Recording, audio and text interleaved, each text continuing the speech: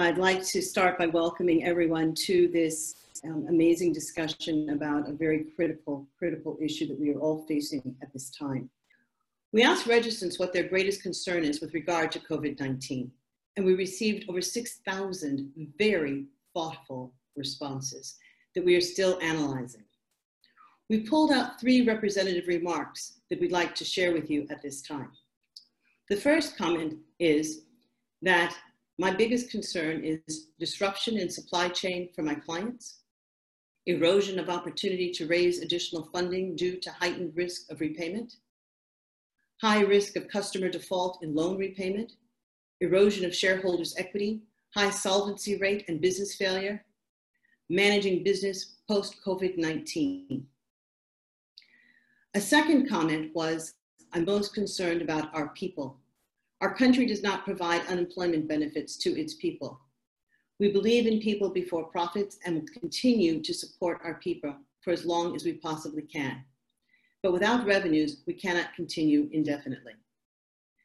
The general health of the citizens and how this virus has ruined economies all over the world, so much more. People have lost their source of livelihood, their income, and most importantly, they may have lost loved ones in the process.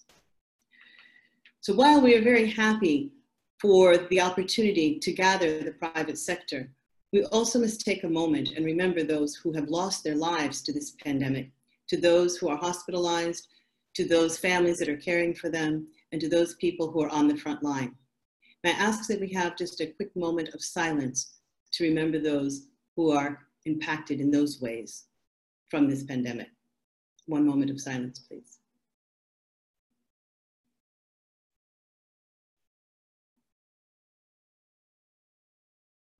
Thank you very much. Well, we couldn't be any more pleased with the panel that we've put together today, led by Professor Linda Hill. I'm going to do an introduction for all of our panelists, but I must say that what I'd like to do, you can read their biographies, you can look on our website, and they will introduce themselves, but I would like to give you some perspective on each of our panelists. Linda Hill is the Wallace Brett Dunham Professor of Business Administration at Harvard Business School, and she's the faculty chair of the Leadership Initiative. She's the co-author of Collective Genius, the Art and Practice of Leading Innovation. She's the co-founder of Paradox Strategies and the co-creator of Innovation Quotient. But what I'd like everybody to know is that Linda Hill, and while she doesn't put this on her CV, was the first Black woman tenured at Harvard Business School. She was my professor over 30 years ago.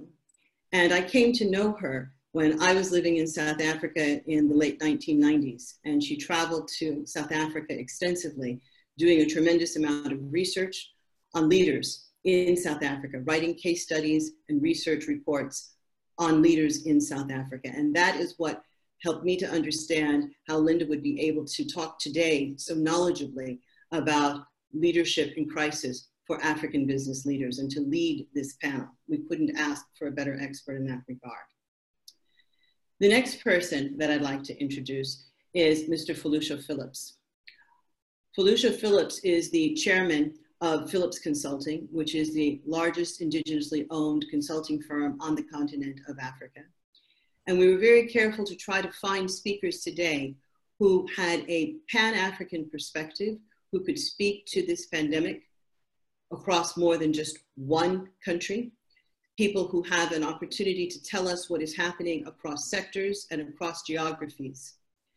In addition to his role as the executive chairman of Phillips Consulting, Phillips is also the chairman of the Nigeria-South Africa Chamber of Commerce and has facilitated flows of business between Nigeria and South Africa for over 20 years. Kuseni Dlamini, he is the chair of Massmart. Massmart is a Johannesburg Stock Exchange listed company, the second largest distributor of consumer goods in Africa, the leading general retailer on the continent of general merchandise, liquor, and home improvement equipment and supplies. Massmart has 443 stores in 13 countries in sub-Saharan Africa. But in addition to that, he brings a lot of perspective also from the healthcare industry because he's also the chairman of Aspen Pharmaceuticals, Aspen Pharmacare, the leading pharmaceutical manufacturer in the Southern Hemisphere, with operations in over 50 countries. We have Jay Ireland. Jay is a tremendous leader, someone who leads from the heart, someone who is the former CEO of GE Africa. Jay is generally credited with having made GE Africa into the $20 billion business that it is, with operations in over 32 countries across the continent, across multiple sectors, all of the major sectors in which GE operates, including healthcare. Jay, I had the pleasure of getting to know during the time that we both served on President Obama's advisory board for doing business in Africa. Jay chaired that commission very ably and led recommendations to facilitate business and improve trade and investment onto the African continent. Fred Swaniker, founder and CEO of African Leadership Group, someone else that I've known for a very, very long time. Fred founded the African Leadership Academy, a one-of-its-kind, once-in-a-generation type leader. Time magazine named him one of the top 100 people for 2019. I've watched Fred go from success to success, starting off with the African Leadership Academy, which was his vision for establishing a Pan-African secondary institution that would bring leaders from all across the continent and educate them in a uniquely African way, looking at African curriculum, African values. He's gone on to found the African Leadership University, which has 2 campuses, one in Rwanda, one in Mauritius. So I thank you all for being with us today. And I think with that, I would like to turn it over to Linda Hill. It is an inspiration and a privilege to be with all of you. I very much appreciate this opportunity because we all need the guidance and the support of each other to get us through what is going to be a pretty harrowing experience, I think, and already has been for so many. What we get to do today is have a conversation with 4 leaders, all of whom, as you've heard, are quite distinguished and have this Pan-African point of view. We know that this is a global pandemic, but it's also very much a local one. So we wanted to make sure we had representation, broad representation, as much as we could, at least in the time that we have, of people who've looked at Africa as a continent, knowing very well that we're not going to be able to copy and paste what one country or one leader is doing in his or her circumstance and just apply it to ours. We're going to have to adapt it. So what I hope we can do today is have a conversation that will allow you to make more informed decisions and implement those decisions with speed, because speed does matter in this instance. And we all have a role to play in saving the lives and livelihoods of those in our organizations, in our communities, and in our country. And it's a tall order, but we have the right panel here to help us with this task. When I spoke to the panel and I spoke to the Africa.com group about what were your concerns, we ended up with a very long list. And I want to tell you, they included, how do I lead my organization? How do I meet the needs of the people in my community, in my country? How do I make sure that I play a role in building the kind of coalitions we're going to have to build to tackle what is a systemic problem, whether they be tri-sector coalitions or Pan-African coalitions? How do I take care of myself so that I can be up to this task? And finally, and maybe it's a theme that cuts through all the other topics, how do I actually exercise courage, give voice to my values, and be what Fred refers to as a consequential leader? Now, we only have an hour and 10 minutes to speak with you on the panel and another sort of 20 to take questions and answer those questions. So I have made a decision to go for depth a bit and really, I must confess, give up some of the breadth of what you'd like to talk about. So there are other sessions and hopefully you'll get to some of those in the future. But this session is about, again, how do you use yourself as an instrument to get things done? Because no matter what your definition of leadership, that is what leadership is about. And again, the focus is not going to be so much on exploring what are the challenges. We're going to talk about the challenges, but we want to talk about those challenges in a way that we begin to think about how we address them. So we're going to have a very, if you will, hopeful stance about what each of us can do to make a difference. So in that regard, we've decided to have a very informal panel. I can tell you we have some very great storytellers on this panel, but I've asked them to be succinct so that we can sort of get through as much as we can. But tell your stories if you need to. And we have prepared some questions, but we're going to be flexible and move along as we need to. And we're going to use first names. So I think that we've already had introductions, but I said to the panelists I'd give them a moment to say whatever they might like to tell you about themselves to set the stage for what they're going to say to us as we move forward. So I don't know who'd like to get us started. On my screen, Fred, you're one of the first people, so maybe I'll ask you to take your minute to say something you might want to say about yourself so people will understand your point of view. Thank you, Linda.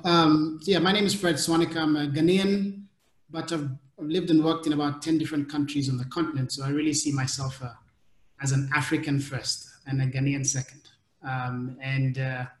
So I'm very passionate about Africa, and I think a lot about what it's going to take to move this continent forward, and I think that leadership is the most important ingredient we need on this continent. So I've dedicated my life and to trying to develop 3 million leaders for Africa in the next 15 years. So that's really what I do and what I hope I can contribute today. Thank you. Jay? Yeah, thank you, Linda. I'm Jay Ireland, as you heard, former CEO of GE. Currently, I'm a senior advisor for Covington and Burling's global regulatory and policy practice for Africa. So I'm still staying connected, especially around policy and regulatory issues for a number of clients and helping them build their business in Africa. And then I'm also on the board, one of the key boards I'm on is the MasterCard Foundation, which is really focused on youth employment in Africa amongst a number of different ventures and initiatives, and now really focused on helping the continent address the COVID scourge and figuring out where we can really make the most impact. So I'm still connected. I live in New York now, but I was there for 8 years prior to last year, and enjoy still being tied into the continent. I hope to talk about leadership is absolutely critical in this time frame of any crisis, but especially this one is so broad-reaching across every sector that we know. Bloshu, you're next to my screen. Yeah, sure. Thanks, everybody. And Teresa, well done on putting this together. I think you're a very, very brave lady. But having said that, my name is Phillips, and I am the chairman of Phillips Consulting. As Teresa said, it's a 28-year-old Nigerian consulting firm, and we would like to pride ourselves in being one of the largest in the country. What I've focused on for so many, many years has been on trying to see how Africa can build institutions. And so the bulk of the work we've done over the years has been how can we help all African organizations, big or small, in looking at the major things that help to create strong, solid institutions that will succeed themselves. And talking about succession, I'm right in the middle of stepping back in my own firm after 28 years of having a managing director, a whole brand new team of people taking over.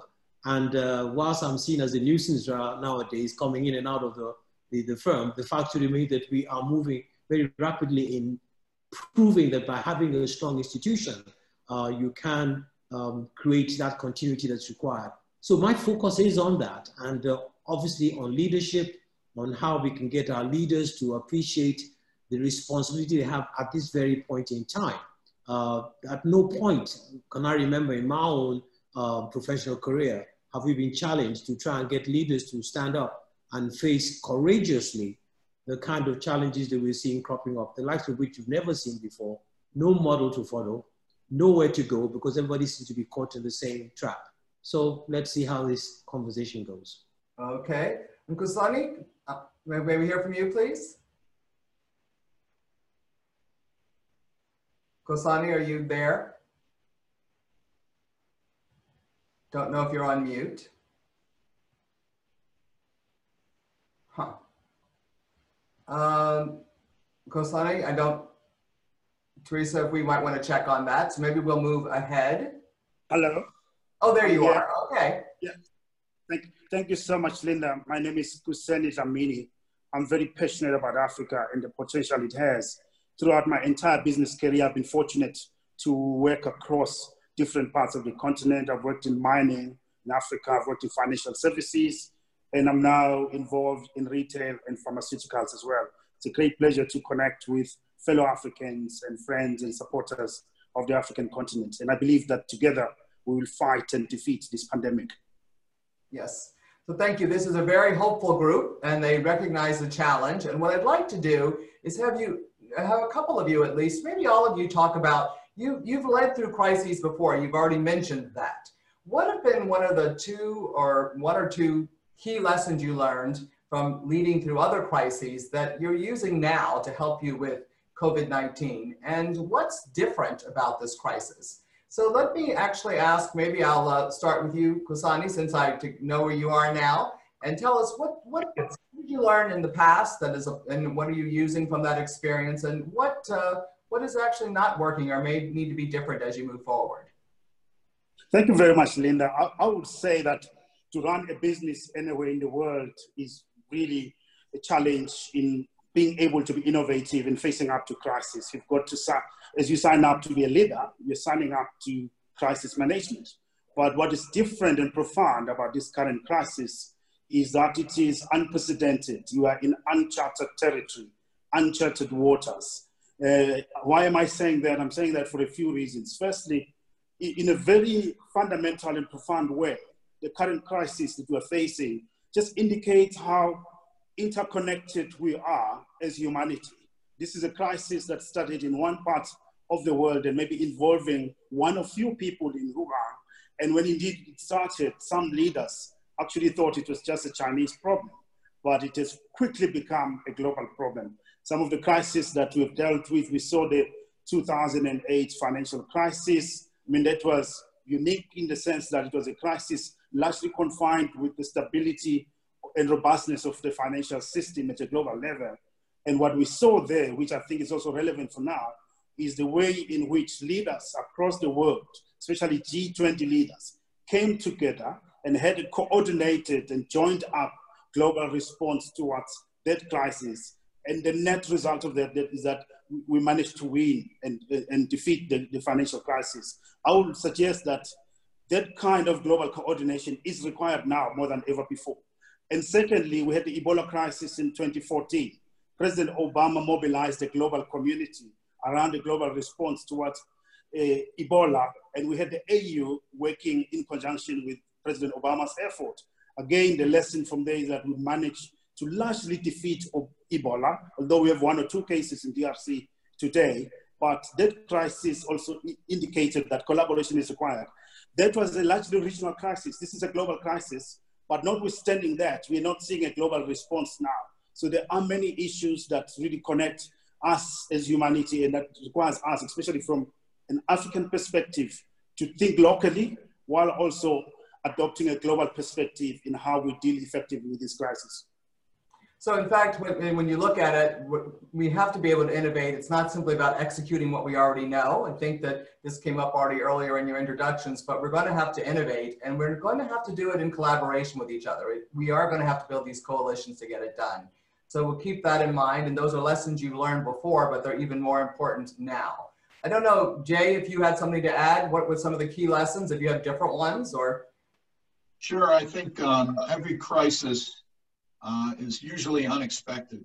And so the reaction is going to be the key to how leaders really lead. And I think in that case, the key thing is having a measured response, really not knee-jerking. People are looking at you for leadership. And with this pandemic, one of the issues is there is no real answers yet from the health standpoint. And so as a result, there's a lot of uncertainty and trepidation by many, many people. And so the key there, I think, from a leadership thing is continuing to have good communication. And the communication is absolutely key, and it should be inclusive. And when you speak, it should be about we, the team, not about I, the leader. And I think that's a key thing. And obviously bring in that team as much as possible in your communication. You want to be transparent. You want to be open to criticism and comments. So be humble. You don't have all the answers as a leader, and you need your team. And I think one of the biggest things in this crisis, with all of the lockdowns and stay-at-homes, et cetera, is the ability to be visible to your team. So you're going to have to figure out a way to do that that makes sense from a standpoint of making it personal, because you still want to have that interaction as much as possible and make people feel and have empathy for, and have empathy for what they're going through, but doing it through a obviously online or some other capability. And so the key thing to take away is to instill confidence in you and your team in how you're handling whatever the crisis is that you might be having. And so through that is, you know, developing a team. And I think the most important thing about a team is putting people on it that are the experts that can help you. Don't pay attention to your organization chart. It's about people that make a difference and that can really help the capabilities that are needed at that time. So get the right people, get them involved.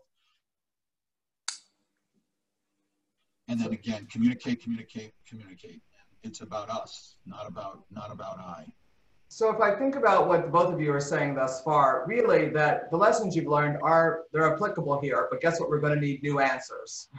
So we really need to be even more deliberate, even though we're moving with speed, about who we're consulting, because we need as much data and information as we have, or intelligence, but we don't have all of it. There's so much uncertainty here. We're going to have to act with the information and the data we have. We're going to have to learn quickly. And then we're going to have to probably iterate and pivot. And we're going to need to do that not alone, but together with others, because in fact, it takes not just one organization, but all of us to figure out how to coordinate and build those coalitions necessary. And then, as you said, and one thing that we have to talk about is this whole issue of leading when you're not there, leading virtually. And one of the things about in many countries, not just obviously what we see on the continent, not all of your workers actually have access to this technology. And thank goodness for the technology that we can be together. But for some of you, the reality of how you're going to reach and be present for people who don't have access to technologies when they are locked down, that is a reality that is just unbelievably hard and complicated to figure out how you're going to deal with. But that's some of the special challenge that some of you might face in some of your organizations. And one thing I just want to say right now, and there is so much variety in the organizations you're leading, but we did have a fair amount of conversation about those of you who are really trying to work with people in rural areas where in fact there are even maybe fewer resources sometimes than there are in the urban areas to get access to be able to work, to get access to know what's happening, and how do we help those people and those populations also be in an inclusive way taken into account as we move forward in our leading our organizations. So I think, I don't know if I can go to a next question unless the other two of you want to add something to this first one about the key lessons. I'll move on a bit, but Fred? Yeah, certainly. Maybe share a couple of lessons. So, you know, as an entrepreneur, you know, you get used to dealing with lots of crises. You know, you're always dealing with one crisis or another. It's a cash flow crisis today. It's a regulatory crisis tomorrow. I'll share a couple of lessons that I've learned in this time around. One of the things that I believe is that when you're in crisis, first and foremost, you have to recognize what's happening and acknowledge the challenge with honesty. So this is a time when you should not be like Donald Trump. You know, otherwise you lose trust and credibility. That's the first thing. It's really just being honest about what's going on and being authentic. The second thing is that your people need you to decide. And so this is not a time for waffling or being indecisive, because, you know, with crisis leadership, you make decisions very quickly, and that doesn't leave time always for consensus. So you have to speed up your decision-making processes. Now, having fast decision-making process doesn't mean that you don't consult. So for example, one of the things we've done in the African leadership, you know, we normally take about 6 to 12 months to do our 5-year strategic plan. But when, you know, this coronavirus struck, we paused the organization and in 2 weeks, involving everyone in the organization in the process, to you know, re-strategize and come up with a new strategic plan for the next 5 years. Something that only takes us 8 months. We did it in 2 weeks.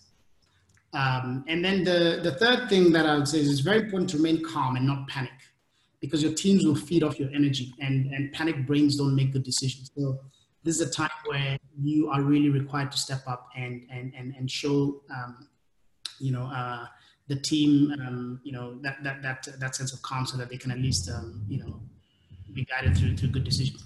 What's interesting about this time, that we're in is that many of these crises that I've been through as an entrepreneur, I've had some role in creating. Maybe it was a bad decision I made, or I paid money, I misjudged the customer demand for something, etc. But in this case, many of the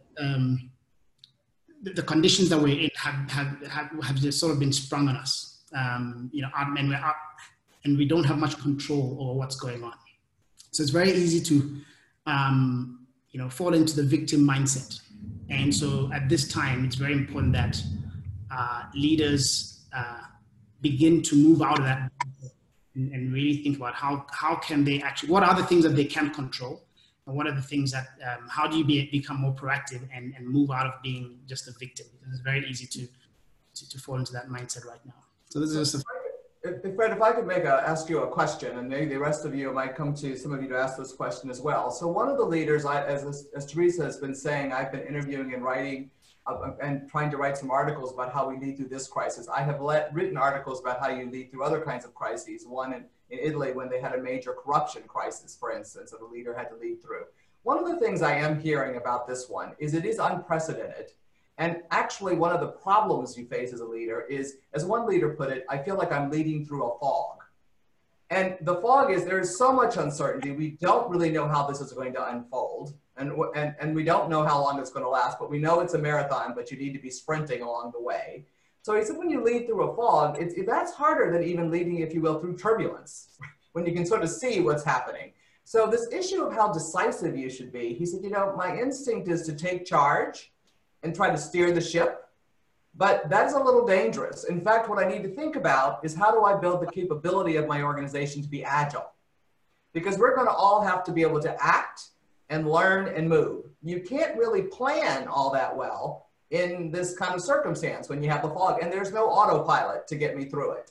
So the particular challenges of the need to be inclusive and make sure you're hearing what you need to hear is very important in this particular crisis, is what I'm hearing from leaders. And I don't know if Jay or Felicio, if you have a comment about that. I think you said a little bit about that earlier, that this may require a somewhat different kind of leadership than other kinds of crises. It's not that decisive, that means you do need to move, you do need to make those decisions, but you also need to understand you actually don't have the answers. And you got to keep that in mind as you're making decisions and as you're implementing them. Yeah, Linda, one of the things that, as you were speaking, just occurred to me, talking about the analogy you used about walking through the fog. Well, the first thing you want to do when you're walking into the fog, even if you're going to lead people, is to make sure you've got people whose hands you can hold. Yes. If you all hold their hands and walking together, then at least there's some kind of guidance, because somebody at one end of the group might be seeing things that you can't see. So the basic thing I'm talking about is a need for a lot of collaboration, which we talked about. But the reality that I see, especially in a place like Nigeria, and I don't know about other African countries, but probably not too far from it, is that it's not just about us business people. We mustn't forget our politicians and people in civil society who have a totally different mindset. And like I've always shared with people, I would say a corporate executive whose primary aim is to try and get some revenue and get some return on investment, and therefore manage all these things, compared to a government official whose performance is sometimes evaluated on how much of his budget he has spent. Totally different mindset, and we know it does exist. At the same time, we have this pandemic going on in a place like Nigeria and Africa, and the people that are driving the primary decisions are actually politicians working along with the people in the health business. Now, we've had this huge debate, certainly in my circle, about the sense of locking people down in a place like Lagos, who can't go out. They earn their bread, daily bread, going out literally every day, and yet they're stuck at home. And we're beginning to see elements of unrest, and people saying we just can't do that. And that's an example of sort of taking what is happening in the States or anywhere, lock, stock, and barrel, and not appreciating what's actually going on here in this country. So my point is that, for one, you've got to really have this collaborative discussion, and not just in the corporate boardroom, but across different boardrooms with different people.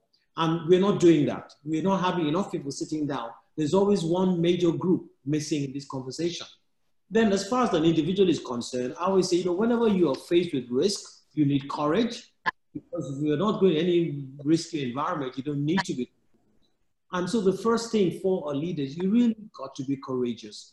But the thing about that also, and I talked about this with you yesterday, Linda, about the fact that you need, I'll use followers, you need courageous followers or courageous followership. You need people who are around you, who are courageous enough to tell you the truth, courageous enough to tell you when you're doing wrong, and hope that you have an organization that allows that to happen. Otherwise, you'll find out at this point in time, when it is the time you really need support, you've never designed a system that draws on this support because maybe you've been doing everything on your own. So you've got to begin to change that narrative if it doesn't exist, whereby it's a case of don't carry the burden on your own. Now, Linda, to you. People. Yeah, go on, Jay. Oh, yeah. Sorry. Yes.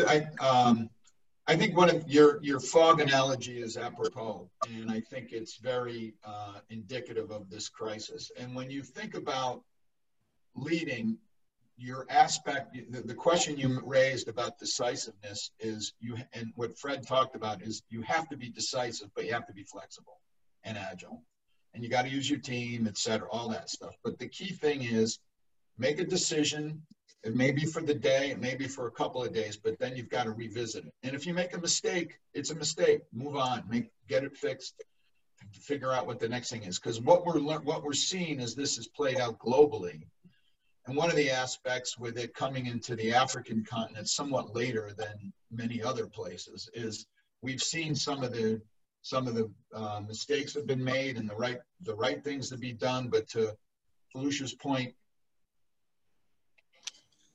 you know, you want to be local and make sure you make the right decisions. But I agree that we need a breadth of communication across the private sector, across politicians, across society members, et cetera. But you have to do it where you can still get inputs, but act quickly. And then yes, and so for sure, as I mentioned to you, and I know, as I said, we need to go, but for sure we started by looking at the organization, but it's a false one because you cannot do this alone. It does require that you figure out how you're going to help in a proactive way, get those various communities to work together.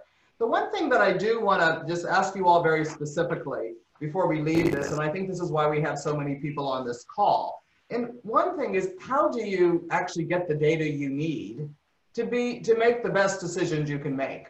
So it really does need to be the case that we have these working hypotheses about, we have some fundamentals that we know always really is important when you're trying to be a leader, whether it's a crisis or not, but they become even more important now. So if in fact people aren't used to telling you, speaking truth to power in your organization, you have a more complicated situation than those leaders in the group out there who actually people are used to telling you what they really think. So I think that we want to acknowledge that. The other piece though is you do want to figure out how do you get the data to know how to act.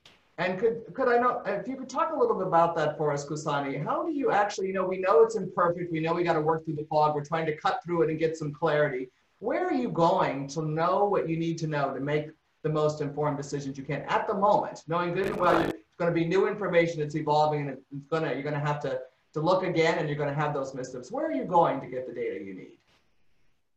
Yeah, thank you very much, Linda. I think one of the things that we have done deliberately from our organization is to try and unlearn the past in terms of leadership styles, in terms of the hierarchies that are there in the organization.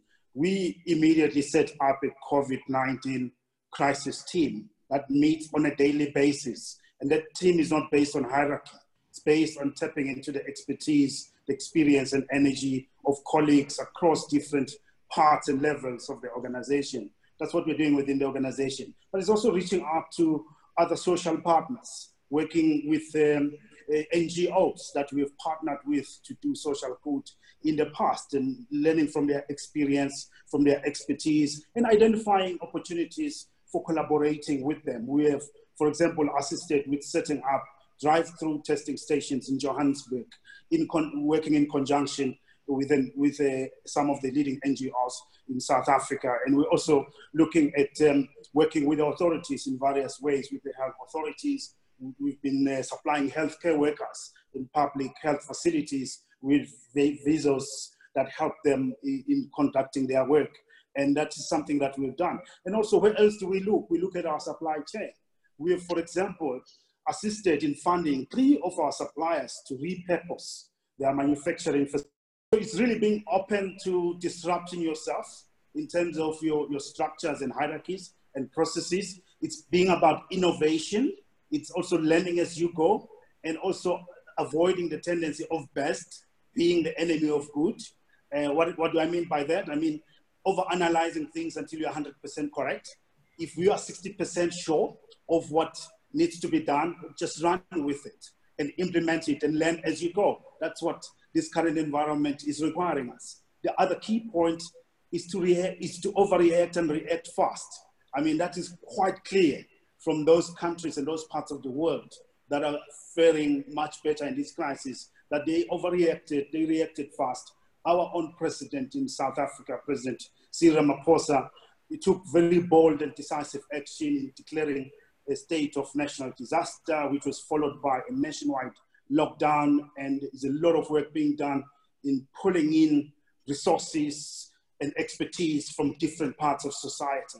And it's really like, as Jay was saying, just tapping into the knowledge bases and inputs from various players and not assuming that you know it all. So one thing, and again, you've said a lot, and one piece of the puzzle is, for you, it's about unlearning some of the ways we've operated, perhaps, right? And really hierarchy does play a purpose.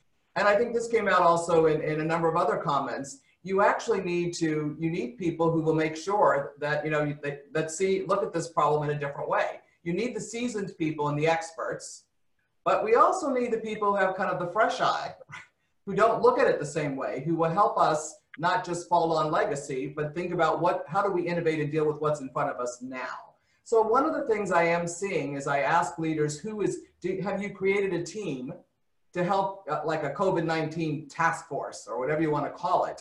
And I find that many leaders have, and others haven't. They've relied on the senior team. It seems that having a dedicated team to really work on this and have the umbrella to think about what needs to be thought of is important. And what I see is, you obviously want to have the expertise you need, but I also see, very much in line with what you're saying, as one leader said, bringing in sort of nascent leaders, people who are emergent leaders who are going to have a fresh look and are not going to say, well, that's not the way it's done, right?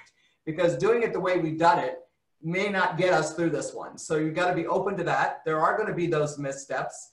And again, it'll go back to the culture of your organization in the first place. If people aren't they're afraid of that sort of thing, they're going to be even more afraid when they're stressed.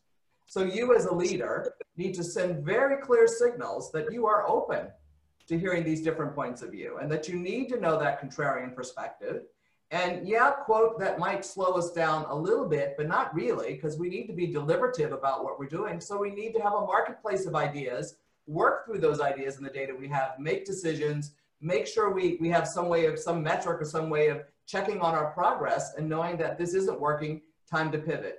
You're doing that with your organization, and then you have to build out these coalitions. I'm going to ask you each to tell me, if you wouldn't mind, in the audience, how are you spending your time now? And how is that different than you were spending it before this crisis came? What are you actually focusing your time and attention on?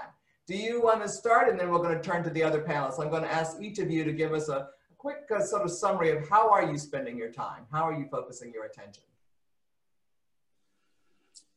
From my side, if I may start, it's really spending time connecting with our employees, connecting with the teams. We have a COVID-19 task team that meets every day to look at the situation and also pick up learnings from other parts of the world. We're part of a global business. Being part of Walmart, we also learn from what other Walmart organizations are doing elsewhere in the world. It's also engaging with the authorities, helping the efforts that the government is leading, engaging with our suppliers, also engaging with NGOs and looking at where we can make a difference. But at the end of it all, what is more important is just the welfare and safety of our employees comes first, because without that, we can't be able to save our customers. So let me just ask you in a very crude way, what percentage of your time is on internal issues? What percentage on external? Again, a false dichotomy in some ways. 50-50? I think it's 40% internal and 60% external.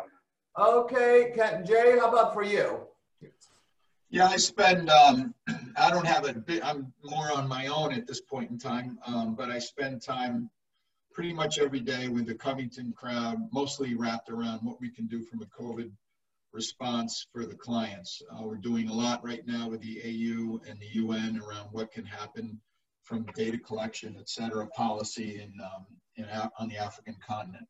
Spend time on the boards that I'm on, communicating, as Kusani said, with as many people as you can. I do not, as a board member, try to get involved too much because, again, CEOs are there running those organizations, and it's their bailiwick to really work that. And then pay a lot of attention externally to any information I can gather around any data, any facts, et cetera, what we see and what we're learning through this virus, at least here. And then, you know, we're in what we call a pause in New York.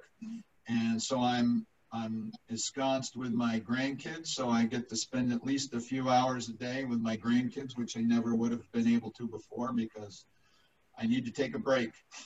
So and I think one of the things we do want to talk about is how do you sustain yourself? Because we've just started, right? Yep, this is going on for a while, so we do need to think about those grandchildren must be very important to you to sustain yourself, keep you going, and be able to be present in the way you need to be when you're having those other conversations. Right. My assumption is you're also really you're building off of relationships you've already had that are in place, and you're making new ones, I'm sure, but just thinking about what your history has been. Yeah. So again, for some of the leaders out there, some of you are parts of different networks, et cetera, already that you need to activate, but it takes time, right, to build those and activate those and play a role to help shape them. So you really do want to think again a little bit about, you know, what's internal, what's external, again, somewhat of a false dichotomy, and where are you really focusing your time and attention, and how much are you leaving for yourself? Because you're going to be doing this, and it's going to get worse before it gets better, potentially. And so thinking about how you spend your time is an important one. Any other two panelists, any comments about how you're spending your time that might be enlightening for the audience? I'd like to share with you, and I think this is where I give credit to the team in the firm, in the sense that they've designed this very tight governance structure around how we run the firm, being that a lot of it is from home. And I got to give credit that when all this was growing, we actually set up, we didn't call it a COVID-19 team, but certainly our business continuity team, whereby they looked at every single aspect of the organization, things about our clients, about our people, about our service delivery, about our physical infrastructure, and the fact that we're going to be working from home. Bear in mind where we are in this part of the world, we have to make a special effort to make sure that all our employees have the facility to be able to work from home. Apart from the internet access, there are issues about power, which are real issues that we face in this part of the world. And the beauty of that is they have done that, you know, it's like you're back in school. Every morning, everybody's got to check in. And there's the system that's monitoring who checked in at what time, for how long, and whether they were late or not. Then there's these different business unit meetings, the executive committee meetings, the extended leadership meetings. Everybody's talking, you know, and you find all of a sudden people are having clashes with meetings, and you imagine that they're actually going physically to meetings, but they're all online meetings. So it's a totally new and different world for a lot of the people, certainly in the firm. The other thing I want to talk about is in terms of data. Never have I seen so many webinars going on. You know, there's just this continuous flow of information and data, what to do, what not to do, lessons for today.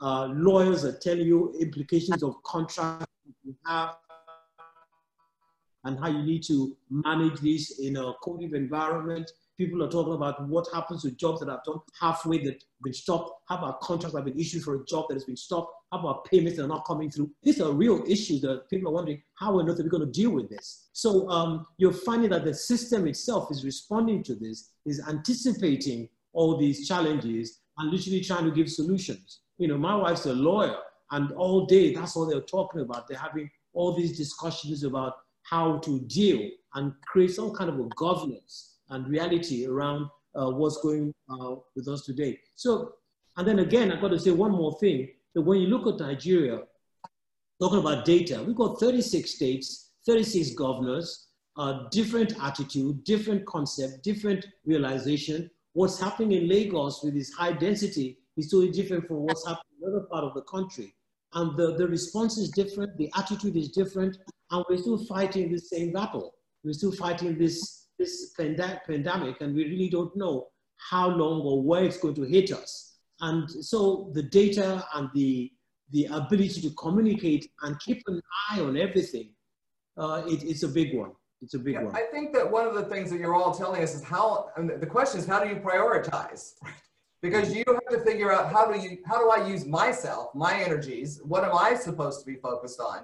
Now we see it's an overwhelming set of challenges you have to face. And what ones do we think that the person who is, if you will, the leader, the top of the organization really needs to be focused on to set the stage for the rest of the organization to be able to move?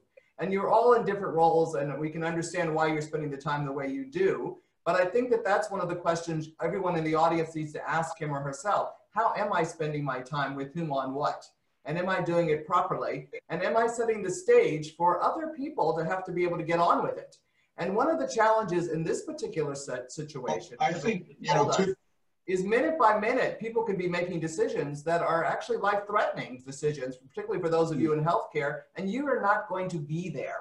So thinking about what do I focus on? How do I set that stage? How do I help people understand how they prioritize as we move through this crisis is something that I, as a leader, need to be able to help guide my people on, because they're going to be acting and you're not going to be able to be there. So I am finding, and this is not, you don't have to do it this way, I am finding that not having some dedicated group who's focused on this, on COVID, who has some sort of umbrella, you know, that they're looking at the whole in a systemic way, and you as the executive team or whatever, they're reporting to you, or some of you may be on that team, but it's proving to be a little bit much, I would say, for leaders not to have something like that, a group like that to turn to. And being very clear about who should be on that group is something that we're hearing. And I'm just trying to make somewhat more tactical what many of you have been saying. What I'd like to do, just because we don't have as much time to talk about everything we want to, I'd like to go back to this issue of communication, because so many of you, all four of you, have mentioned the importance of it.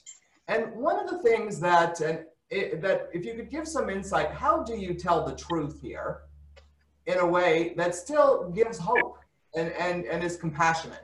So some insight about that would be greatly appreciated. And then I want to go back to, in saying this, something that was implicit in some comments is that, you know, it sounds like all four of you believe you cannot over-prepare for this.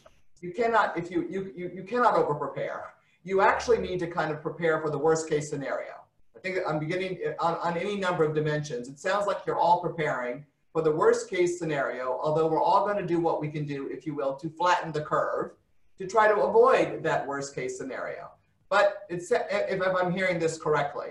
So if that's not correct, I'd like an answer about that. But when I talk about how you talk about the truth, as well as create hope, I'm assuming that you're all working on and have a scenario in your head that might be, quote, worst case, and we don't quite know what that means. So Fred, I'll let you start because you didn't get into the last piece. So I think one of the things that it's critical to do as a leader at this stage, one thing is to try and be as honest as possible about what you know, or what you think you know, and what you don't know.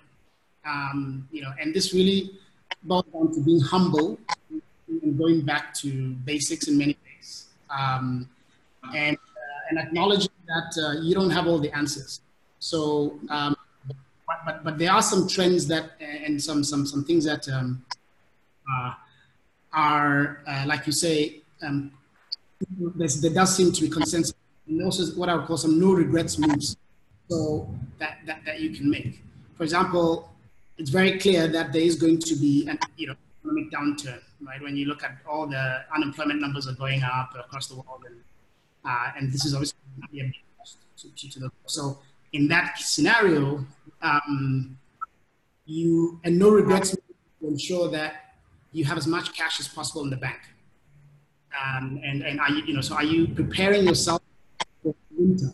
And as you say, planning for difficult circumstances, and with the hope that if things get that you had planned, you're going to turn well. So I think it's important to take that time to also to acknowledge what you don't know, and to do different scenario planning so that you can have an option A and option B and option C, and to remain agile as you learn more so that you can adapt your plans. And to be really honest with your team about the facts that you need to gather, and to engage the team in helping you to gather. Because I think one of the things that we've done is we trying to re-strategize. We brought the entire organization, all 100 people in our company, to do research and for everyone to go out and learn, so that we could crowdsource the insights from the whole organization, and so that it's not just me as the leader trying to get all the information that we need to. Because when we don't have much time and we have to make decisions, we have to multiply our brains and leverage our team's collective intelligence to help us get the insights that we need to make. So these are some of the things that we're doing. Yes. Who would like to go next? Just someone. I see. I'd like to come next. I think one of the things that you need to do is really to set the right tone from the top. And that tone has to be ethically strong and very sound and robust. And then secondly, create a feedback loop to allow customers, to allow employees to be able to tell you the bad news, because you can't know it all. And you need that real-time feedback so that you can learn as you go and refine and improve and sharpen our responses. And then the third point is really evidence-based, scientifically grounded responses. We're dealing with an issue here that requires science, and let's defer to the scientists when we need to, and we need to make sure that we proactively draw their insights and make sure that our responses are not just driven by whatever we think is right, and yet we're not experts in that field. Tap into those scientists. And also lastly, just use our expert partners. We have a mosaic of partners and advisors in the normal course of business. This is the time to reach out in terms of what effective and great leadership looks like in a time of crisis like this. Because this is the time when you have to learn and lead at the same time. Yes. Yes, and there is quite a connection, there always has been, between leadership and learning, to be perfectly honest. So the most effective, the great leaders are lifelong learners. And these crucible experiences on the one hand reveal our character, but also we step up and develop more character. Now, one thing we know about African leaders, and I've only spent time seriously in about 6 or 7 African countries, so I don't have the experience of all of you. But I have worked on different projects that have involved African leaders from the whole continent. But what I'd like to say is that you have learned about being resilient. You have learned about working with very limited resources. And those are all reserves that you have to help you get through what we're going to all be going through. And we know that those kinds of experiences build character. Now, when people are trying to figure out, as I think has been implied or it's stated explicitly by some of you, they need to know that they can trust you. Everyone you're interacting with needs to know. And it goes back to their sense of your character, what your intentions are, and also, of course, your competence. And we're saying here, this is an instance when, in fact, you're not as competent as you'd like to be about some things, because this is new, but you're learning as fast as you can. But everything about your character, everything you do in your communications leads to let the people you're working with to know that you care about them. And when I spoke to all 4 of you, you reminded me of something I wrote about years ago, that with leadership comes rights and privileges, but also what is more important to keep in mind is you have duties and obligations.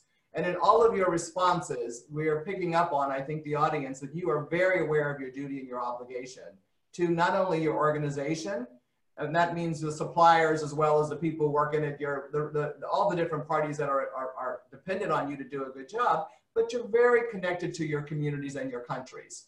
So I want to make sure we spend some more time on that piece of the puzzle as we think about communication or anything else as well. It's come up already, but I just want to make sure that I send you a signal that you feel free to talk about the special challenges. And I think, Lucio, you've done some of that with us, and your whole effort has been about building institutions to prepare us for this kind of opportunity and challenge, as they say. And in fact, to be real, we all know that these pandemics are possibilities. I mean, I do a lot of work in public health. I became a business professor because I'm interested in economic development. So I have always paid a fair amount of attention to public health and vaccines, for instance. So we have known, and for sure there's another conversation we'll have later about what are the lessons learned that tell us what we need to do to change our institutions and our organizations, prepare for the next pandemic, because we are so interdependent. But for now, let's turn and talk a little bit more about what you really can do. And I think, Kusani, you've shared some of what you're doing with the community, with the government, with other partners that you have to try to address the needs of the people in the communities that you serve. You've done some of that. I don't know if you want to say more about it, but I'd like to make sure we hear from the others about that topic. What are you doing with regard to your own communities? And again, Kusani, I don't mean for you to be repetitive, but if there's something else you'd like to add about that, and we'd like to hear it now, if you wouldn't mind. I think taking it further and looking at it from an African perspective, I would like to mention maybe 3 things. Like we have just said, Linda, we knew this crisis was always going to happen. And one thing we must also be sure of is there will be another crisis after this. What then must Africa do? I think one of the first challenges and areas of focus is just to make sure that we've got good pandemic preparedness across Africa.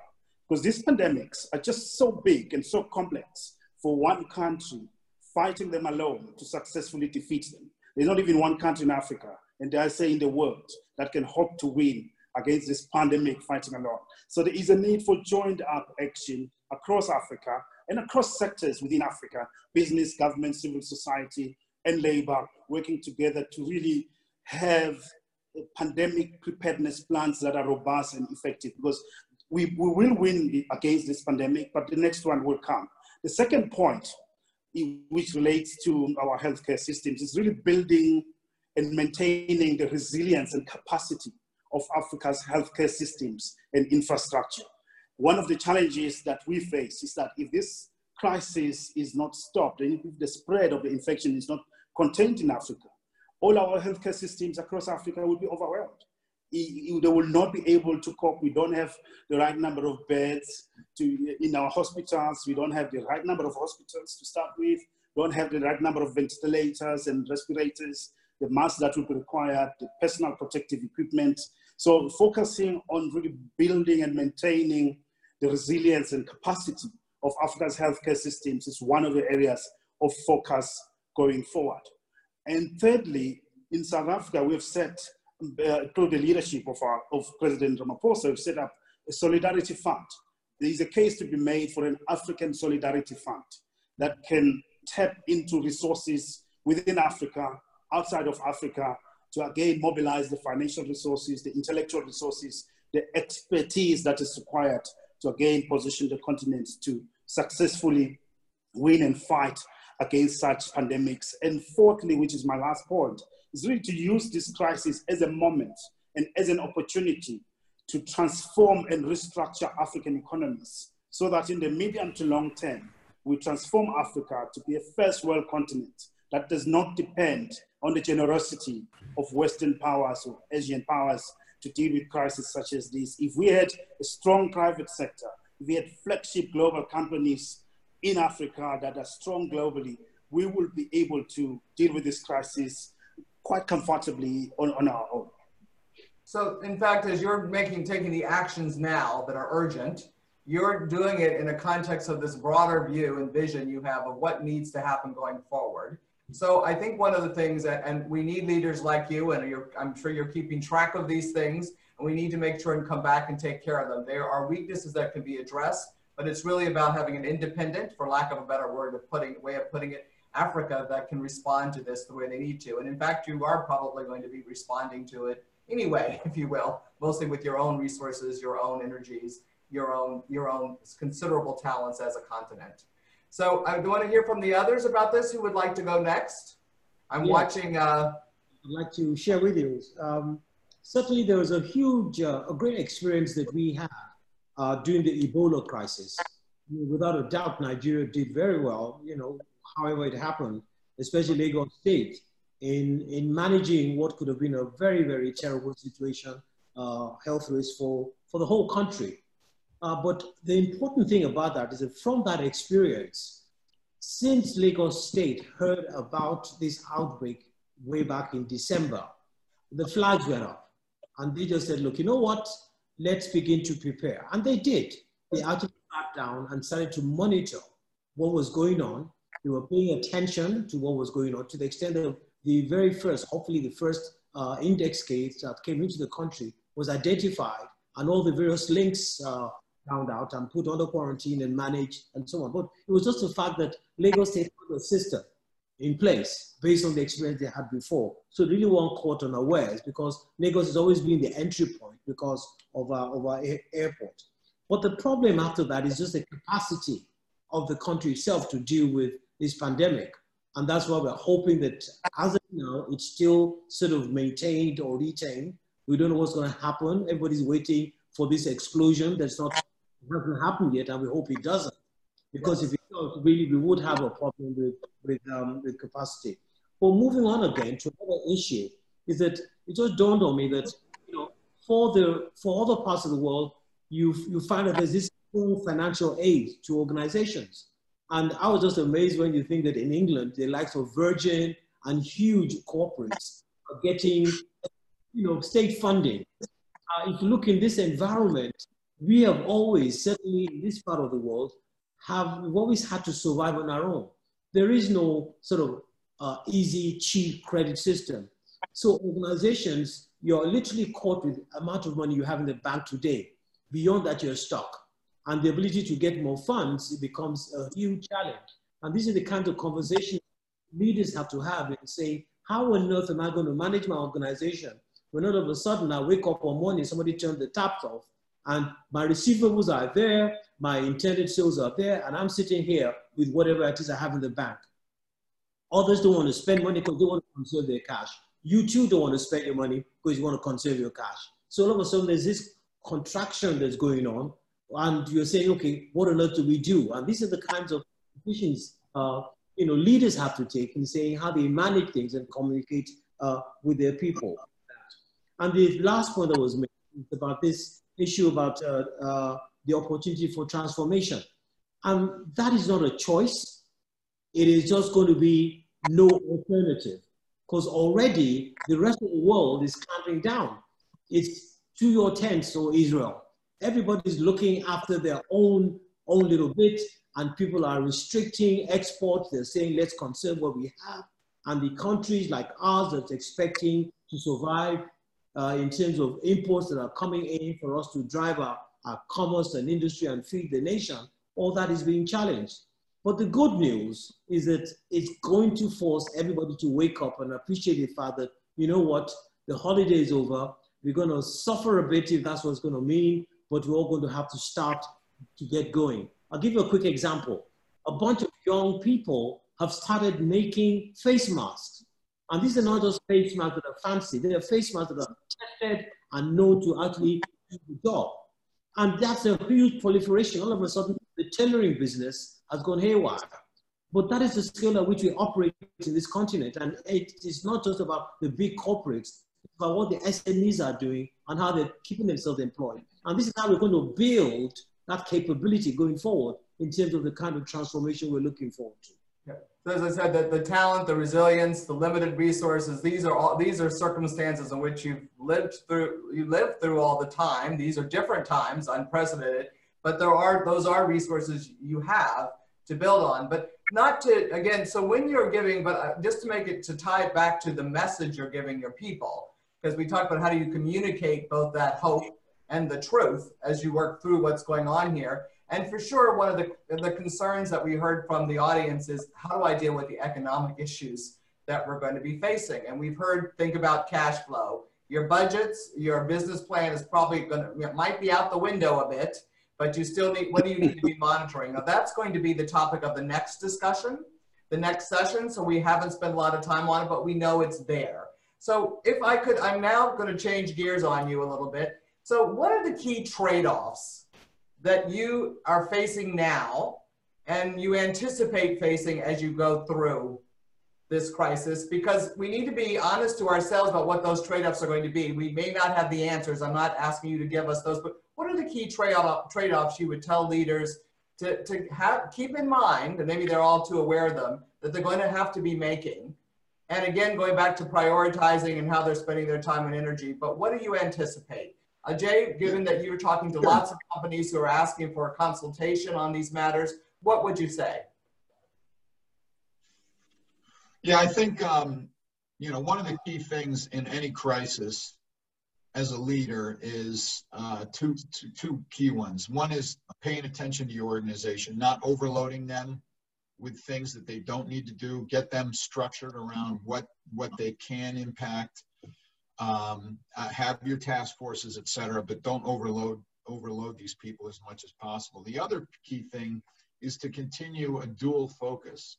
One is the immediate needs that are happening at all times. We talked a lot about that, but but otherwise, it's almost like being on a hamster wheel, where you're continuing to basically try to solve all the problems of this hour or today and not paying attention to the long term.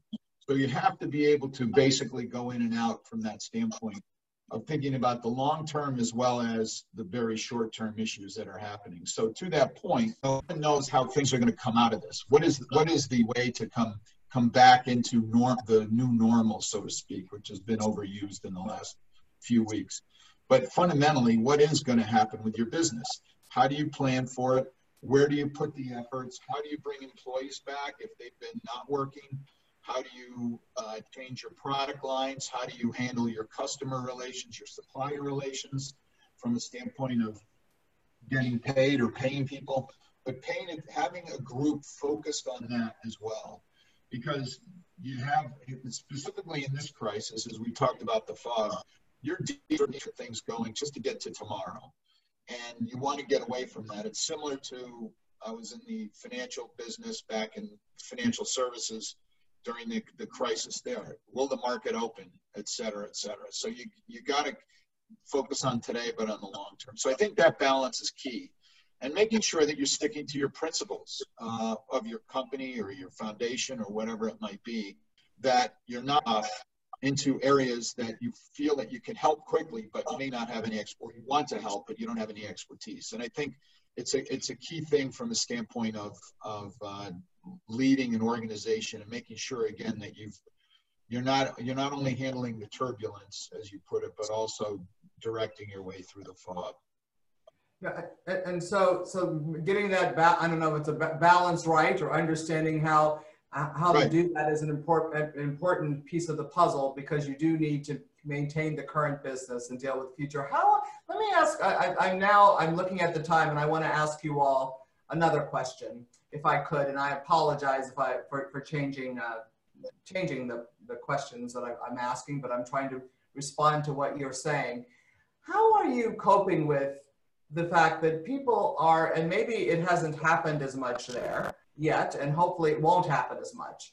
But, you know, Teresa reminded us, and we took a moment out to think about the people who have died or are dying, who are very sick, in their families.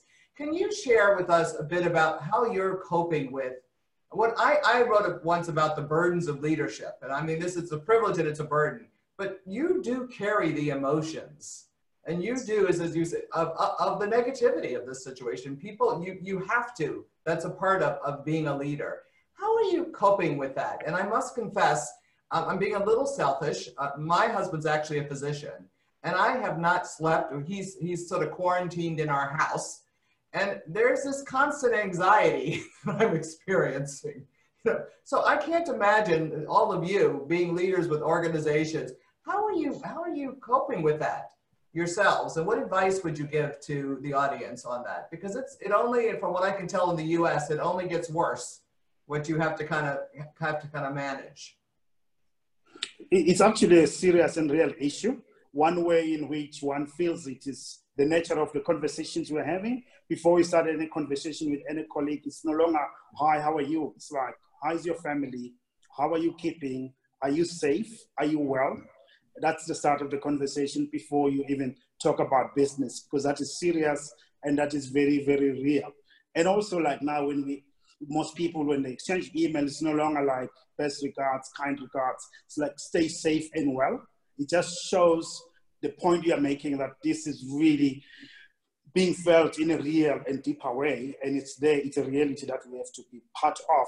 And I think this is the time when people before profits, we're talking about trade-offs earlier on, is something that's not just a slogan, but that's being lived in our lived reality on a day-to-day basis. This is also the time when social solidarity is prevailing over individual self-interest. We've seen a lot of executives and leaders in South Africa donating a portion of their own personal remuneration to the Solidarity Fund that is going out there to go and help the homeless people, people in informal settlements, the most vulnerable amongst ourselves in society.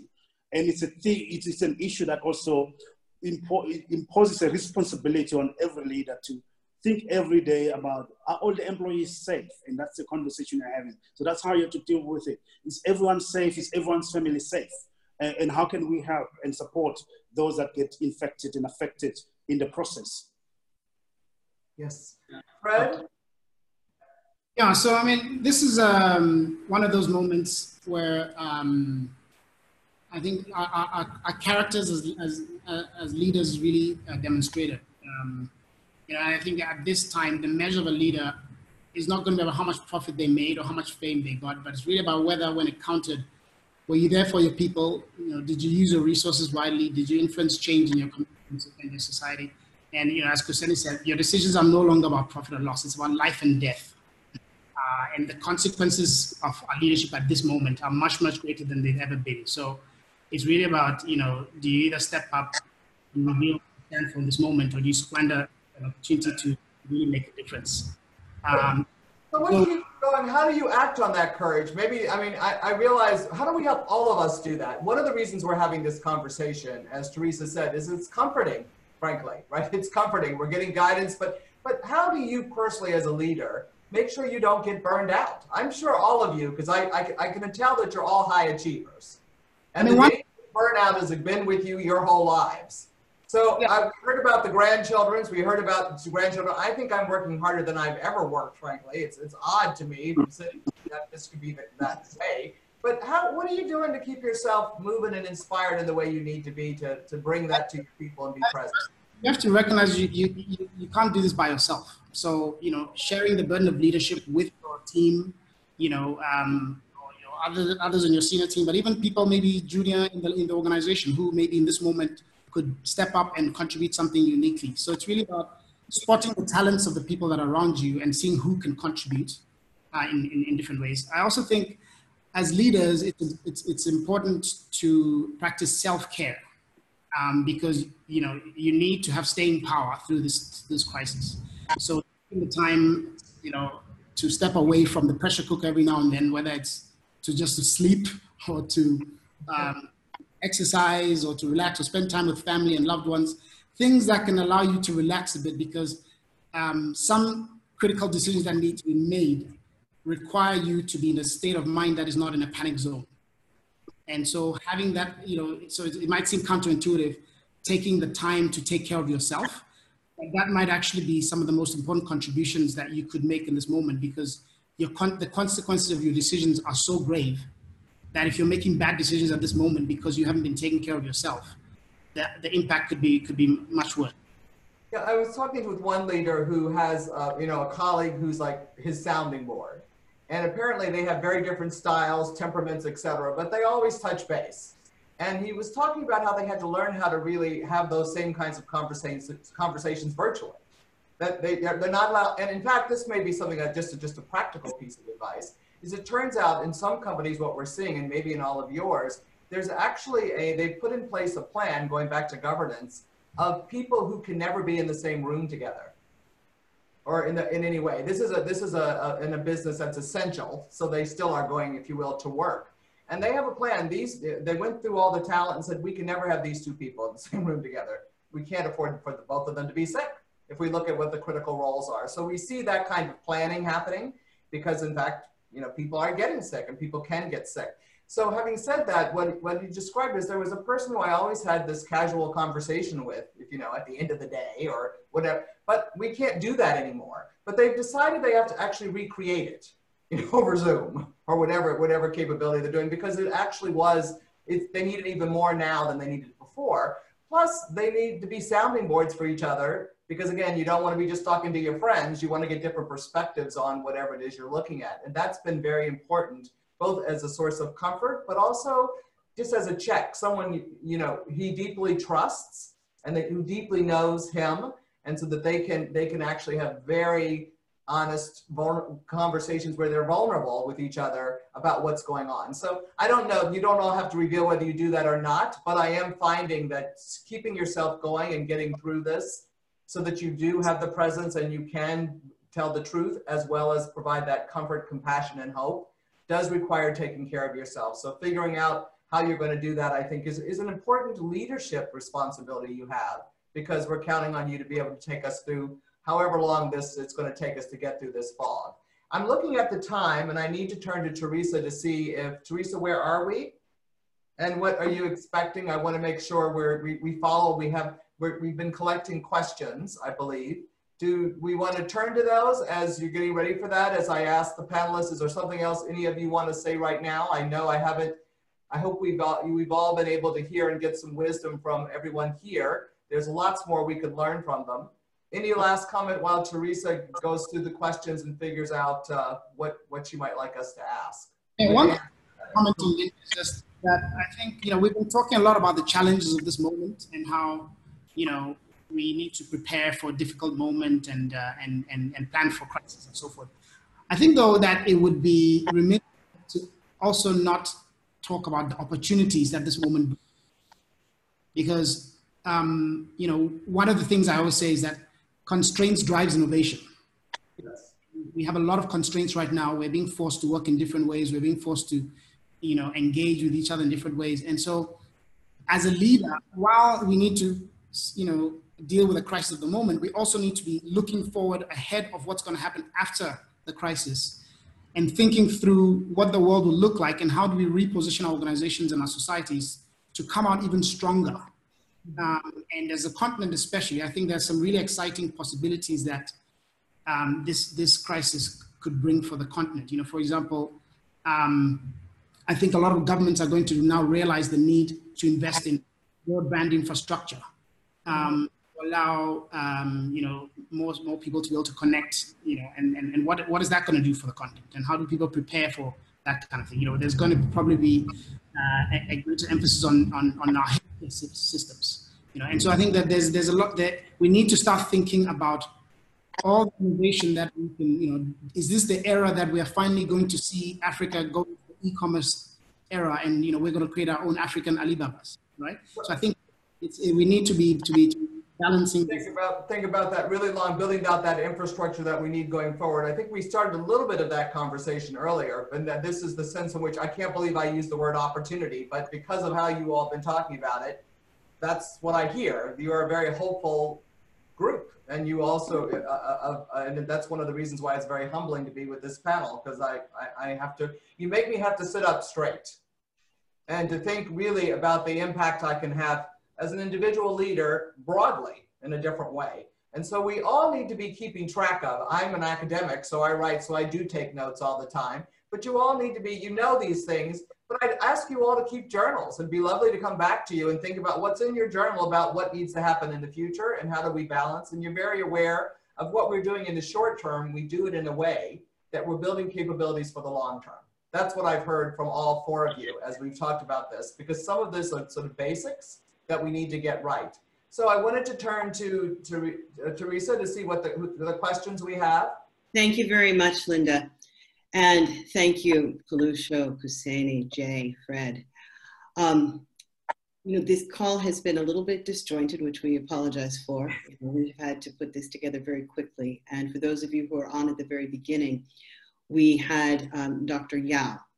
We were meant to go into Q&A right now, but if you don't mind, Dr. Yao, who is leading the effort for the World Health Organization. He is the chief of the emergency response for the continent of Africa on the front line of the very pandemic that brings us all together here. If you don't mind, we're going to have about a 10 to 15 minute briefing with Dr. Yao, and then we'll wrap up with questions. But I think it's important that we hear from him. Okay, thank you very much for this opportunity and very interesting discussion. I managed to connect later on. One of the critical points is mainly preparedness and how we deal with this pandemic is unprecedented event compared in my almost 20 years experience, and it's really a challenge for many countries where support cannot be centered in a single country, but all the countries, including those helping, are also affected. The next slide is showing the overall situation now.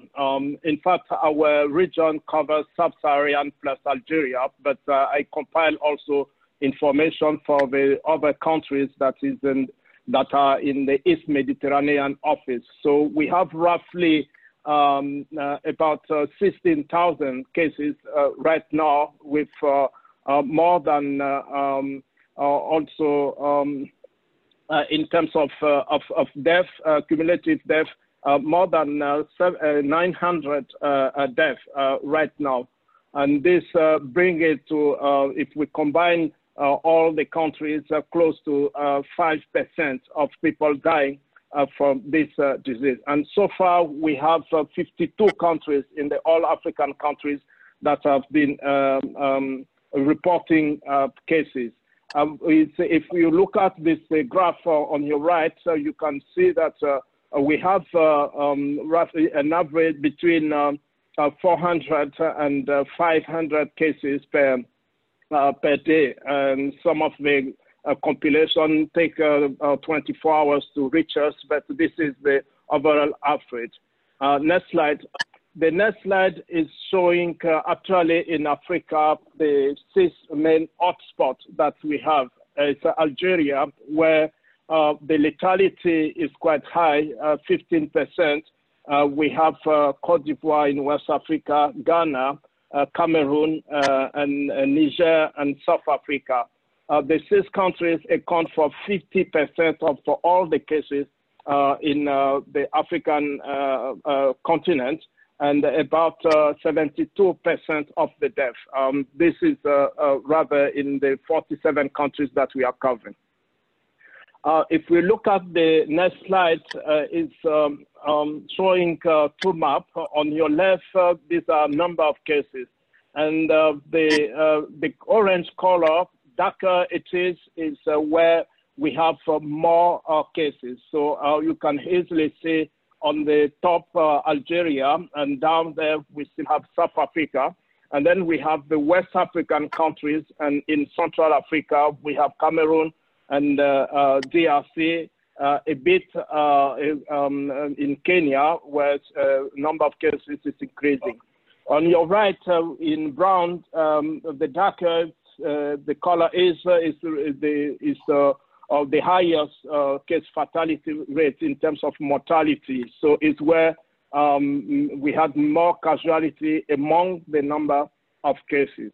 The next slide, in fact, we group our countries into 3. We have 3 colors. The green ones are the ones that we have, we still have sporadic cases. Is that single cases, and most of the cases are related to this one. In orange is where you have a bigger clusters, and in red is where you have a community transmission.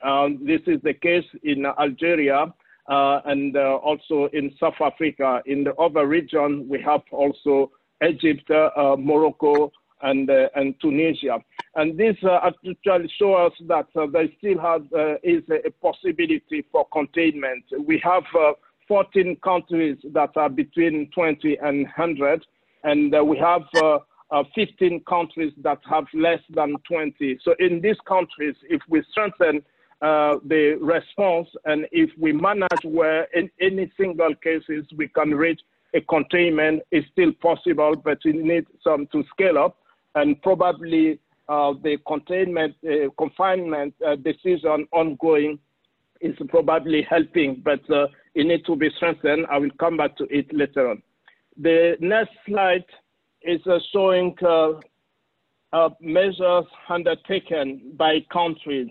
On your left is the border closures, and 35 countries in the sub-Saharan African countries have set up a measure that is not allowing passengers coming in the country, and among them, 20 of them, 22 are allowing cargo and humanitarian. This is very important for support to countries. 9 of them are implementing refusal of entry of passengers, and 3 proposing 14 days quarantine upon arrival. On your right, the map is showing confinement.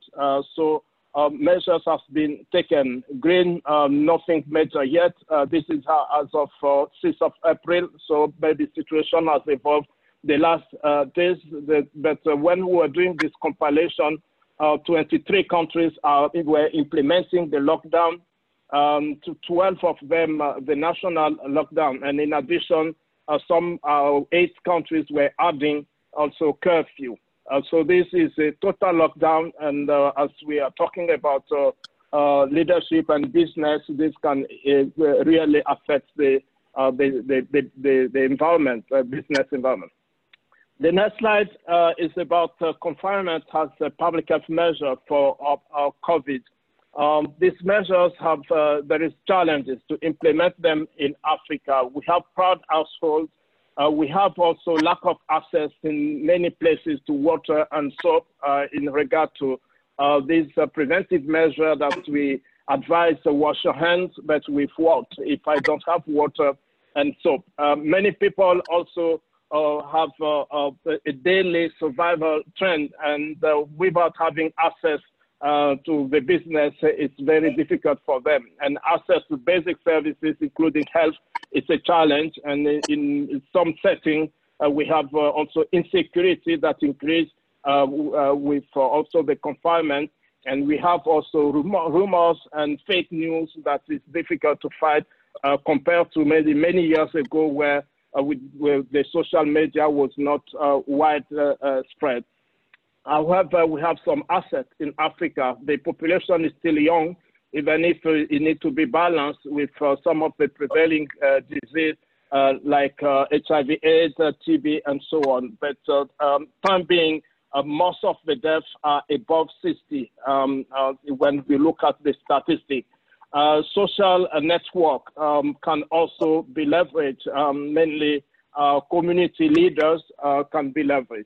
Now, on your right is also what we need to look at when we talk about confinement. It should be evidence-based, and it's good that some of the countries limit it into around the hotspot. It's critical.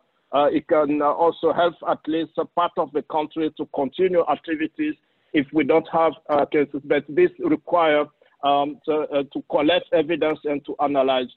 You need to have a clear objective. The overall is to flatten the curve, but you can only flatten the curve if during the confinement you have a measure to detect cases, to confirm and isolate, at the same time increase your capacity so that at least the demand remain below the availability of services.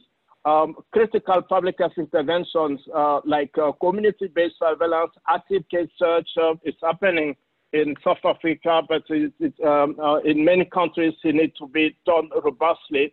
And also we need also to start preparing the next phase while doing the confinement. How can we increase treatment capacity? How can we preposition for temporary treatment structures? And of course, continue risk communication, social support, and also in the African setting, enabling intervention to ensure that we have a health service continuity that can be done with appropriate triage that bring on one side the COVID and the other side the normal service.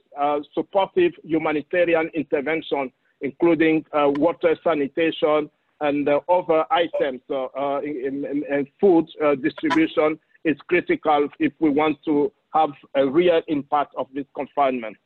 The last slide The last slide, as we are with many partners, is to give you an idea of where private sector can contribute. On your left, the left column, you have the response areas, coordination that needs operation centers that need IT technologies. It's also where you coordinate the enabling intervention like food distribution for vulnerable people or water and sanitation interventions.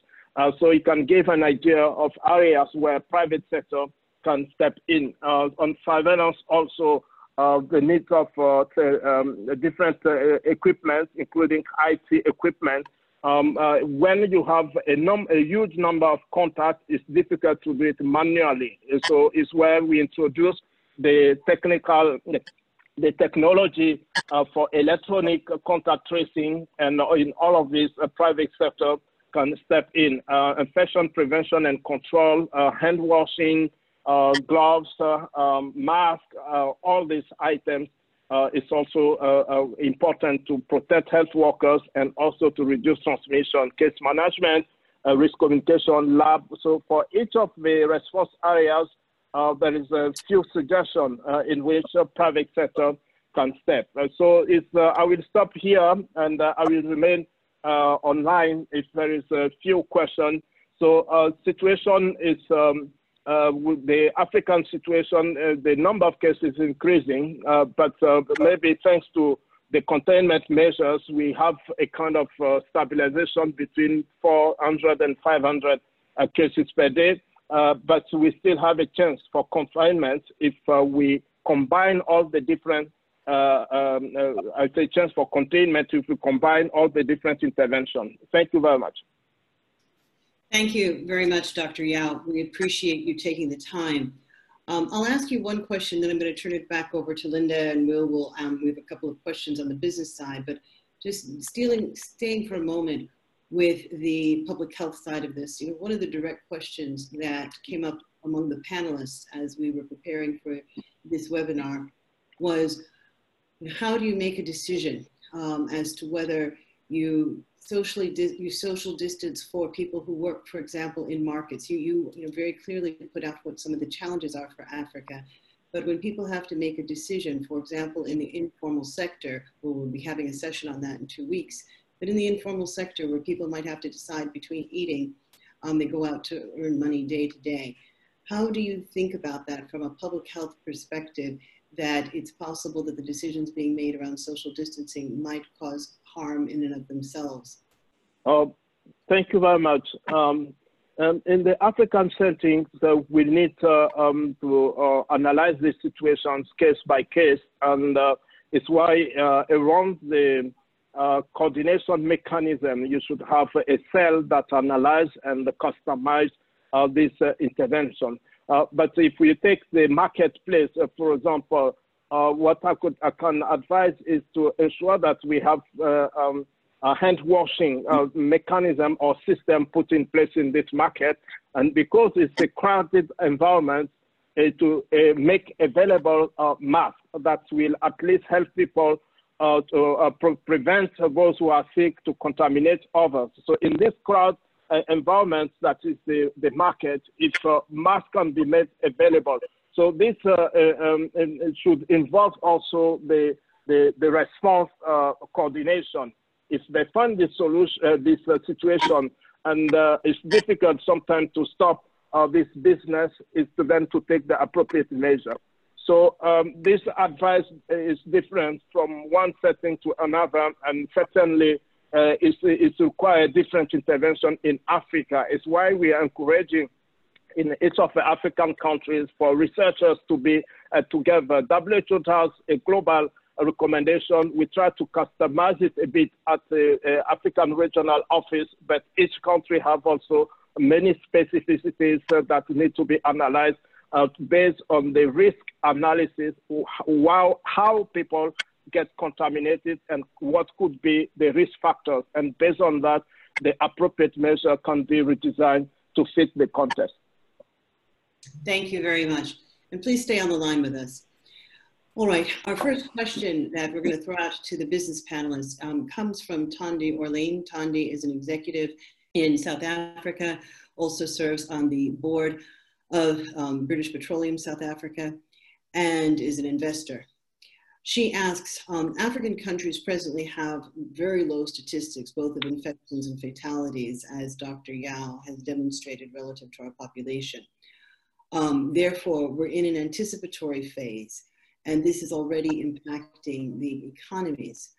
Given that this is the case, how do you as panelists, what would you say to businesses to encourage them to stay the course? We need to have a long-term view, and how do you encourage others to stay the course when the short term is so unclear? Yes, this is the question of can you might be criticized for having over-prepared, but that is the risk, that is the prudent risk, given the way we've seen this disease operate in other parts of the world, kind of exponential growth. But how are you all dealing with that? Who would like to take that question?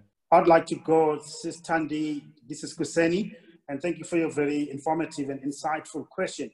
I think what I would say is that business have got to stay the course. They must understand that this is the time to make a sacrifice. This is the time not to be short-term, but to really put people before profits. Where possible, we need to be able to survive or rather incur the pain that is required for us to survive through this crisis. Government has to come to the party by, giving all sorts of subsidies and support measures that we've had. Business has to come to the party by looking after employees, taking care of liquidity of companies, and just making sure that we don't take short-term decisions that throw people out of the employment world into unemployment.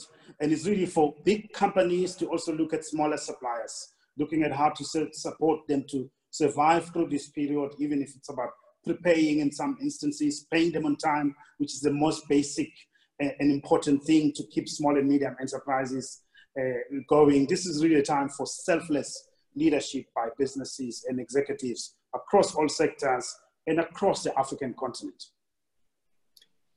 Thank you. Anybody else want to contribute to that response?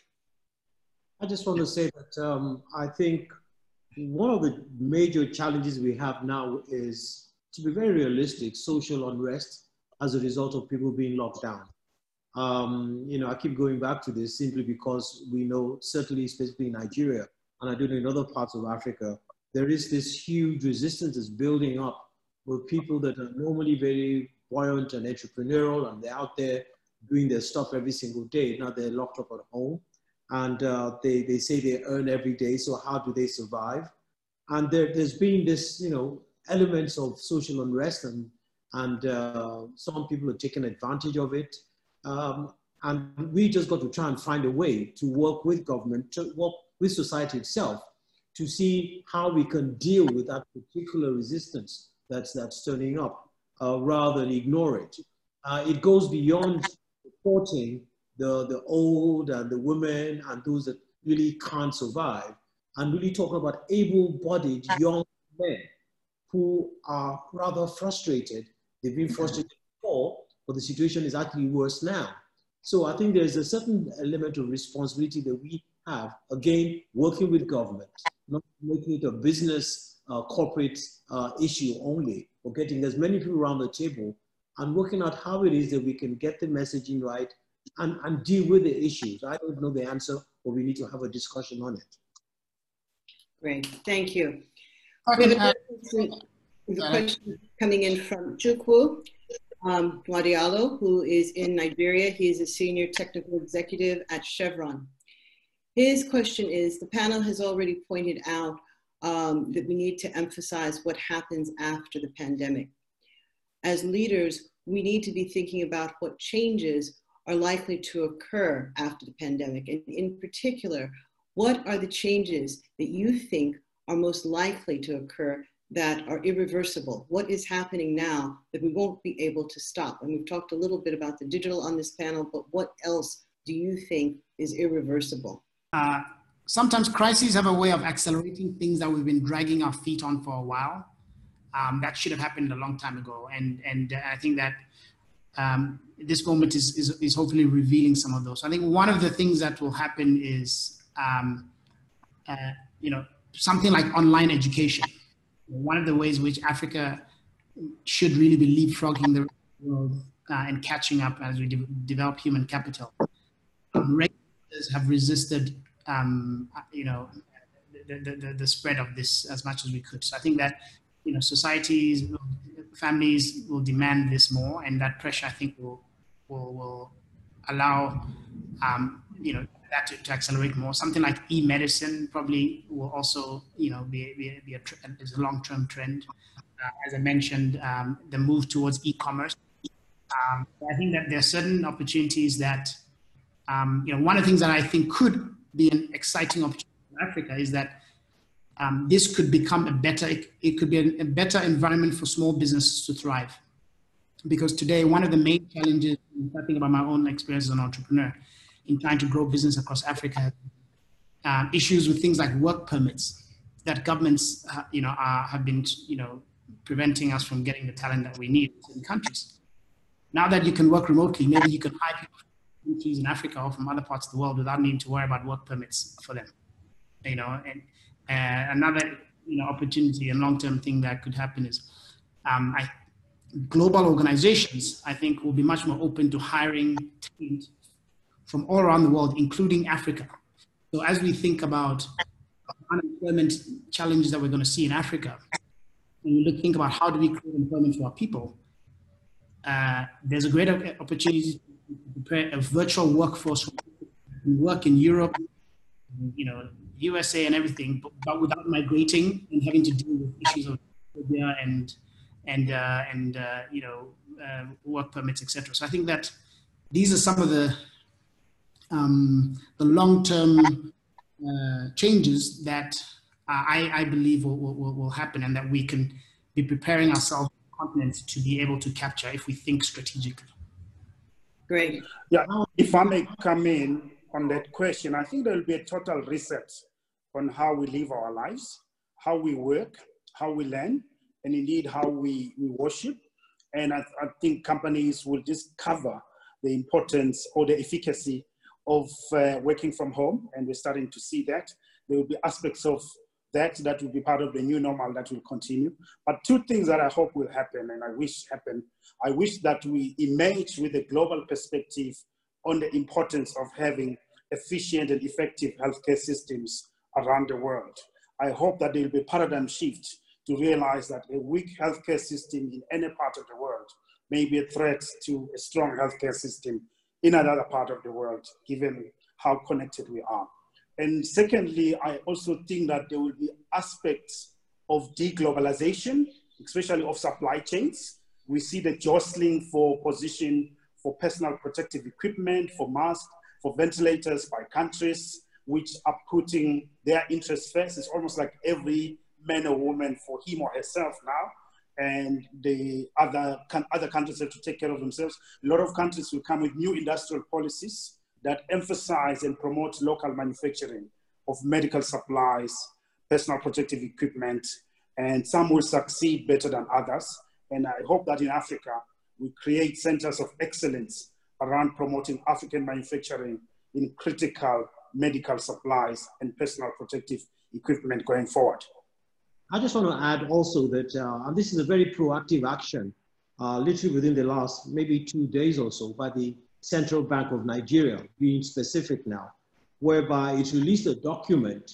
And really, if I summarize that document, it's like calling it a DIY revolution, do-it-yourself revolution, whereby he come up with schemes that's taken the first 3 months and then the first 18 months and then the next few years with specific programs that's encouraging the Nigerian society, the business world, the whole society on how we can begin to do a lot of things we hitherto imported. We can start doing it ourselves. And it was a very well-structured program, to the extent that it was even backed with all kinds of funding arrangements and grants and things of that nature that would make this thing possible. So when you're talking about, post-COVID, this is an action that is taken and one that is going to be backed up and funded and encouraged, and obviously ask for additional participation from different people. So I think that's a very sort of let's get on with it kind of attitude, as opposed to still planning and saying, look, let's do it right now. And it just backs up what's been said by Fred and Husseini. Yeah, I hope that, just a quick one, I hope that this crisis will help the coordination and the collaboration between the private sector and the public sector and African governments. I think that's an important factor going forward from the standpoint of interacting and putting great policies together to just encourage more growth, both at the SME level and large corporate levels. But our lives will profoundly change. You've heard enough the other panelists talk about the changes they see, and I agree with most of them. And it'll be a whole different way of how we work. And but there will, to Fred's point earlier, there will be opportunities as we go through this. Linda? Yes, this has been a privilege and it's been freewheeling. You all have been, my panelists have been very well behaved. As I said, it is a false distinction, particularly in with this group, between how you lead your organization and how you really address the needs of the people in your communities and in your countries. And that's exactly what one would like to see. One of the leaders that I studied, who was one of the best I've ever seen at leading innovation, reminded me that innovation is really a collective activity. And what he said is, you know what, when there's a necessity, people don't really want to follow you to the future. They actually want to co-create the future with you. And so what I've heard from all four of you is how do we co-create the future together as we go through this fog and the next one or whatever is going to come up. And maybe this time we want to make sure we learn the lessons and that we've had from the past, but that we be open to thinking about new ways of being. And this really reminds us all of our interdependence. And there is, even though that with that interdependence, there can come isolation and not looking out, but you all are telling us, look up, look out, because that is where we actually are going to be able to say, how we're going to be able to save ourselves and our communities. It has been a humbling experience. It has been a privilege. Teresa, we have to thank you and Africa.com. I'm sure my panelists agree, in allowing us to reflect and share our thoughts on what we can do to help make a difference as leaders in this world. Thank you. No, I must thank you. The thanks go to you, Linda, for stopping in the midst of everything that all the demands that are being made on you from your university. This is not part of your job. You don't get paid to do this. You did this out of your love for Africa. Absolute love. I know that. And I thank you, panelists, Fred, Jay, Husseini, Felucio. Thank you. There are huge demands on you. You're trying to make sure that the organizations, the very complex and multinational organizations that work across borders in Africa survive, that your communities survive, that your employees survive, and for you to take time to share with others and inspire them means a tremendous amount. We'd like to thank the media partners that we have that, again, came on board in a matter of hours to get the word out about this effort. And we work with these players throughout the year. And when we told them that we wanted to do this, any elements of competition went out the window. Everyone realized that this group of experts is an extraordinary group of people that anyone would want to hear from, and especially the very senior audience that we have. So I'd like to specifically thank the Mail and Guardian, Ventures Africa, Africa Investor, iAfrica, Capital in Ethiopia, African Leadership Magazine, the African Press Organization Group, She Leads Africa. We also want to mention that Linda Hill is writing a piece on leadership during COVID-19. And when it is produced, it will be on the Harvard Business School website. You can go to hbs.edu, and the school is making available for free all of its materials around COVID and crisis management. So you can go to hbs.edu. There are materials from other Harvard faculty available for free today. And Linda's piece will be available in due course, not too long from now. So with that, thank you very much. And we look forward to seeing all of you participants for the next 3 weeks as we continue to work together to expand our knowledge, inspire our thoughts, figure out innovation, and learn how we can come out of this on the other side as the African continent. Thank you very much.